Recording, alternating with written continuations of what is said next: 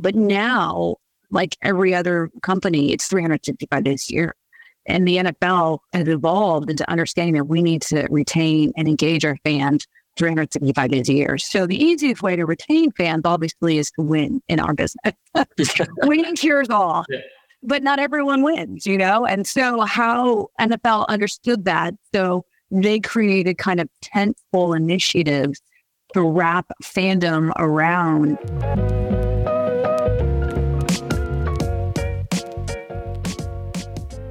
Hey everyone, and thanks for listening to the One-to-One Consumer Marketing Podcast. Today we welcome Gabrielle Dow, VP Marketing and Fan Engagement at the iconic Green Bay Packers, a football team with 13 championships, 4 Super Bowls, and a century-long legacy. Whether you're into football, marketing, or both, this one is a touchdown. Let's kick off. Gabrielle, thanks for chatting with me today. Oh, thank you for letting me join you. Before we get started, why don't you tell us a little bit more about your journey from the days of your PR internship with the Portland Trail Blazers to your current leadership role at the Green Bay Packers? Thanks, Max. As I kind of tell every college student or grad student, regardless of your business interests, the opportunity to intern for, anything that you're interested in, that's a path to your career, is something that I always recommend. And so because I started as an intern, and back then, obviously, internships were much more different. They weren't paid. Sometimes they weren't even, you didn't even receive college credit. So the opportunity to go out there and intern now, all internships are now paid, but to do that during whether you're going to school, either in college or grad school or even in high school, is a great opportunity to get your foot into any door. So I had started my career as an intern for the Portland Trail Blazers. I was going to law school and business school at Oregon, and I drove an hour and a half north. So my college was in Eugene, and the internship obviously was in Portland. And I started working for the Portland Trail Blazers attorney as just a clerk, and then I jumped over to the PR department as I discovered that, I knew how to write and I was organized and helped them out on game days. And so that was kind of my foot in the door while I was getting my law degree and MBA at University of Oregon. So commuting back and forth during that season. And then from there, working in Los Angeles and opening Staples Center, which I believe now is crypto.com. So in 99. And that internship, again, living with friends and, working incredible hours, led me to the road to getting a full-time job at Staples Center, which is now managed by AEG, and working at 3 different venues. At the time, it was the Kodak Theater, which is the home of the Oscars, Staples Center, and then also the Forum. So I had those 3 buildings. From there, transferred to the Florida Panthers for a marketing position, a marketing manager of the team, and then a stint in North Carolina with the North Carolina Museum of Art, and then moved to the Baltimore Ravens, and now here the Green Bay Packers, and this is my 10th season with the team. That sounds amazing. That's such an interesting background, right? So a legal and a business background, and somehow then went for football, which is a true passion, I assume. Very, very cool. I have for today, I think what really excites me is that sports is, so many people love that. It's a passion. But on the other side, most marketing teams outside of sports have personas and ideal customer journeys. And if everything comes perfectly together, they turn a customer into a fan, right? So they have a high NPS score and they hope that the customer is referring some more, right? But you have millions of raving fans. And to me, it's interesting what changes if you don't work with, I would say, quote unquote, normal customers, but primarily work with raving fans. So how is it for you to do that marketing and that fan engagement? Well, it's in some ways are very similar to other organizations because we're trying to retain and engage 365 days a year.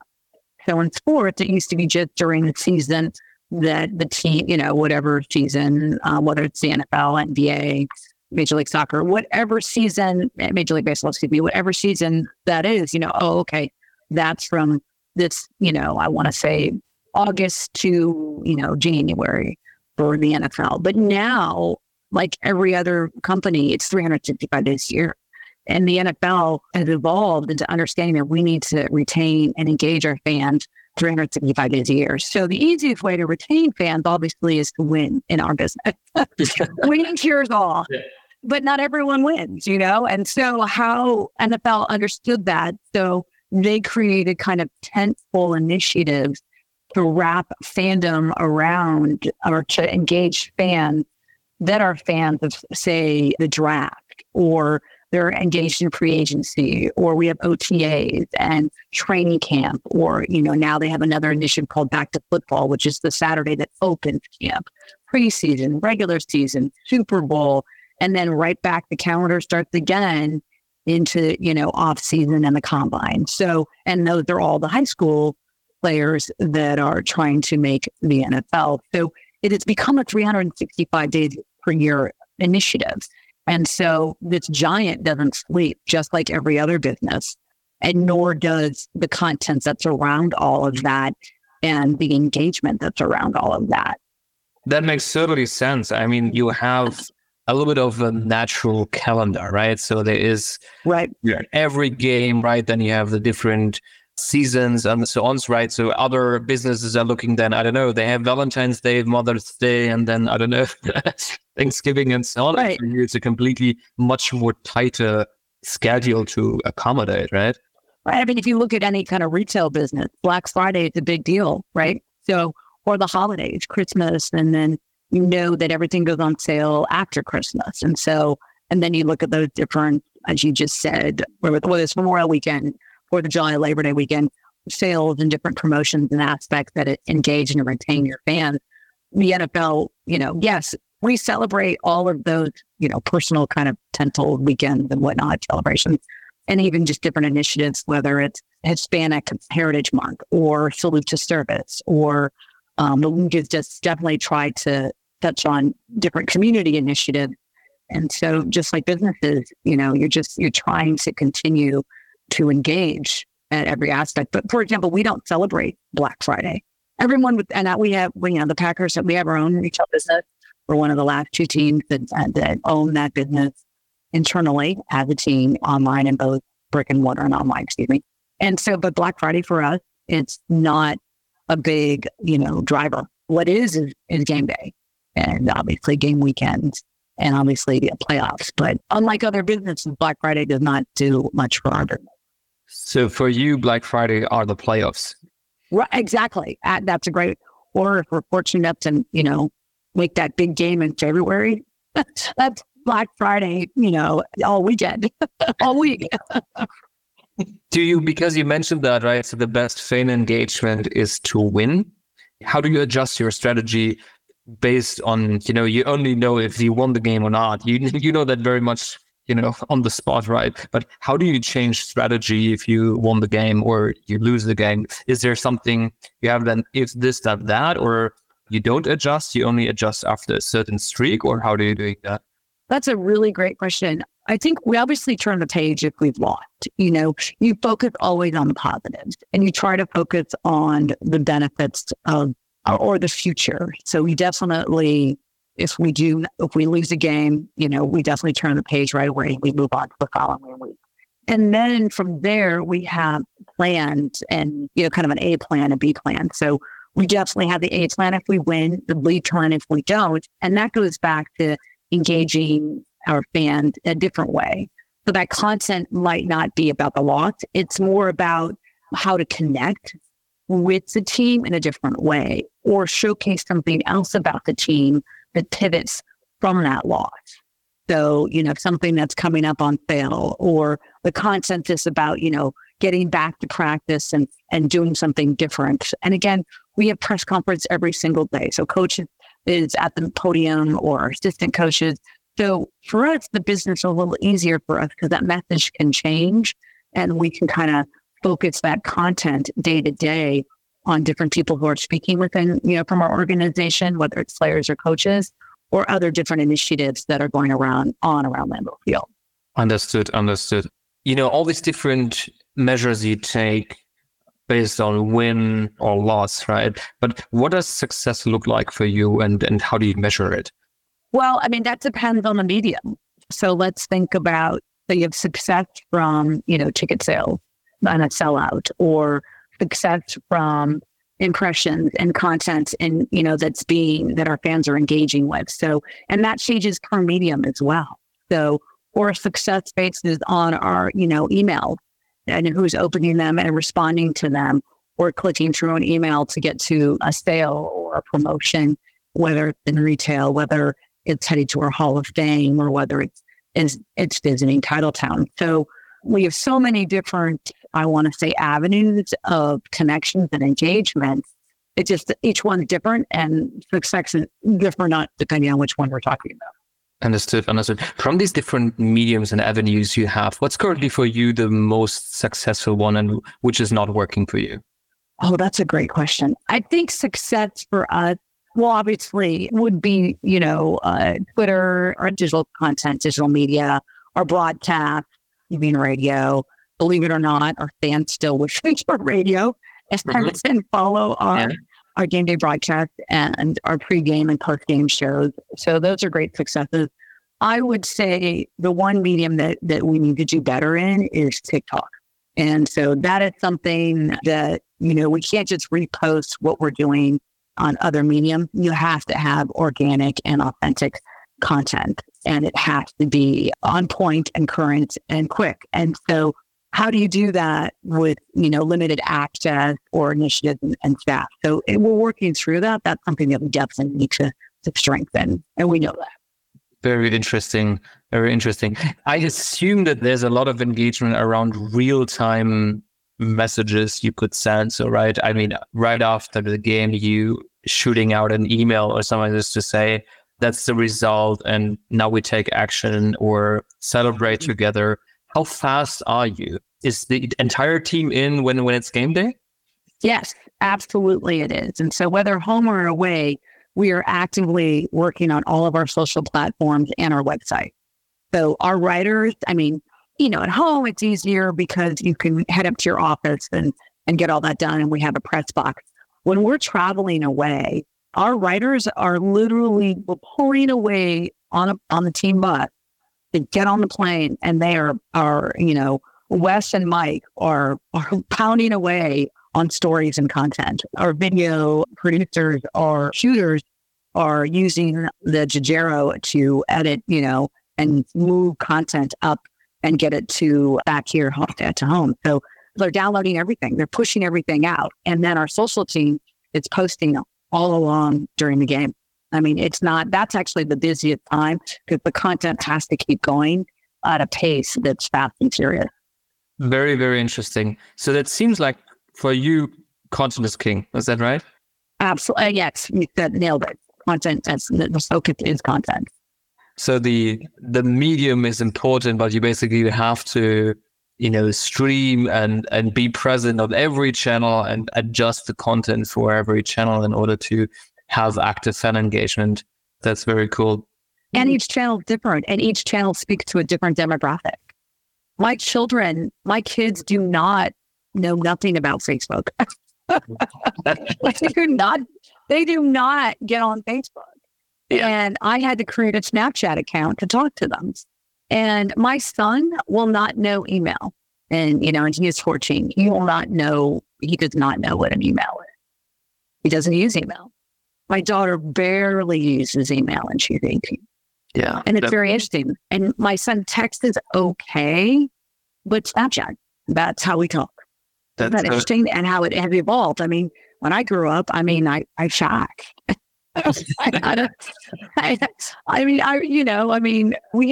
even have computers. We had a word processor. So it's just definitely technology has evolved. And how do we, as marketers, continue to engage our consumers on their level and the future, to reach that younger generation? I 100% agree. That's what we also see, right? So when we enable these large companies to use messaging, that's often they do that exactly to reach different demographics, right? Because email, you have still a radio, right? So email is a little bit like a radio, will never be dead. But of course, the demographics are on that we're using this very actively, privately. It's just very, very different than it was 10 years ago. Yeah, 100% agree. That's exactly what we see as well. Maybe we shift a little bit to personalization, because I think the personalizing the message, right, to a consumer is absolutely key. I mean, the medium is key, the content is key, but personalization is as well. I know that's a lot of big challenge for that. How do you do that? How do you apply personalization in your current technology stack, but also in your customer or fan journeys? Oh, well, it obviously depends on the medium you're talking to them. So I can definitely personalize an email, and we can personalize. We have a loyalty program called Packers Perks. And in there, we definitely are creating actually personal journey. So we want to know what your journey is and how you engage when you come to Lambeau Field, and whether you shop in a pro shop, whether you ordered a hot dog at the concession stand, or even swing by one of our partners. So we're working through that process right now. And emails often, another way we personalize and connect with our fans. But I'm actually more interested in how businesses are connecting fans through, say, TikTok or even YouTube and Reels. How are other businesses personalizing? Because I don't know if that can have any type of personalizations. It's more just this quick bite-sized piece of content that you're commenting on, or you're watching, or you're interested in, because that is something, I just saw so-and-so influencer do A, B, and C. I want to do that. I don't know how personal that is, except that you're interested in just following what someone else is doing. That's a good question. I have a feeling that the algorithms there are doing a big part of the personalization. So I don't know, TikTok feed is very personalized to your behaviors, but in you outsourcing the personalization to other platforms, right, which has pros and cons, right? Depending on what you want to achieve. But are there other technologies you excited about as well, aside from, unlocking the channel TikTok? We're again going back to that kind of, we call it Packers ID, but that driveway to driveway fan journey for us is something that we're embarking on. And how do you, when you leave your home and you've opened our app and you're connecting with us and you're coming to a game, what does that journey mean to you? Mm-hmm. And how are you connecting? And for us to be able to feed you information. So if you happen to drive by a local partner of ours, which Quick Trip is a gas station, and we're going to ping you on the offers there because A, you're a partner of ours and a fan of ours, but B, it's our partnership, and C, you're heading in the direction that we know that you're going, or heading to a gate near that has that retail space, then what does that mean? And then when you get in the building, what is your journey like? And how are we rewarding you for being a part of our family and doing certain things within our space? So right now, our rewards program, if you open it and connect with us, you actually get reward for reading articles or watching a video, and that's all through our website. And then if you look at our social platform through our site, it's all connected, so we can follow along and see what you're doing, but you're also getting rewarded for engaging with us on a daily basis. That's remarkable. That's very, very cool. And I mean, this idea that so many offline data, online data, bringing this all together sounds like a huge lift you're doing there. Yes, we have some really, really great people here. My colleagues are much smarter than I am, and two great humans, Garrison Cummings and Hugh Bob, are heading us up. And I always joke, I'm like, Garrison, you got to dumb this down for me a little bit, because you're getting too technical. How does this work again? And so, you just empower really, really, really intelligent people to help us get there. And so all the kudos goes to them. Yeah, shout out to the team and everything. Yeah, everything for the fans, right? Yeah. When you think about, your career, and I mean, you have now almost 3 decades in the industry, but what are your top 3 pieces of advice you have for other marketers, which might be inside football or outside football, which you wish to know at the start of your career? Well, probably going back to internships. I wish I kind of knew my path earlier on. I did, I kind of started my career in grad school and didn't stumble upon what I wanted to do until grad school. And just by default, it wasn't because I love sports. That's not why I got into this business. And I always tell young people, who interview for us, everyone loves sports. Please do not tell me you love sports. What I need you to love is I need you to love the business of sport. If you love the business of sport, that's completely different. You understand behind the scenes what that business is, then I'm interested in hiring you. And so, because everyone's a fan and everyone loves sport. So I always encourage people, if you truly love this business or any business that you're interested in, then talk about the business behind it versus the love of it in front of it. I guess the other things I would say about advice is, as I get older, I try to listen more and learn more and realize, I wish I listened more when I was younger too, because there's so many just different people in this business. And you and I were talking about a book that I had not read from Bill Walsh. Just listening more. Now you can with podcasts. And now you can with Audible. We all work these incredible hours, but listening, to any type of educational program or book or anything to help your career, I would highly recommend. And then lastly, you work every single day. Make sure you love what you do. Just love what you do because we all work more than we enjoy family and friends versus we're, at this job 24/7 nowadays. I would recommend everyone love what they do. Totally agree with that. That's very good advice. Especially you need to like the business behind that, because that's probably true for outside of sports. Also, I don't know, for luxury, right? So people adore certain brands and they want to work there. But if you don't like the business of that, that's probably not going to make you happy and or successful, right? So really, really like that. Very, very cool. You'll be more successful. You'll be more successful if you understand and love the business. Yes. We know people who are lifers, but when you really love the business, you're going to grow in that career and be willing to move too, and be willing to change cities or go after that next level of experience you want.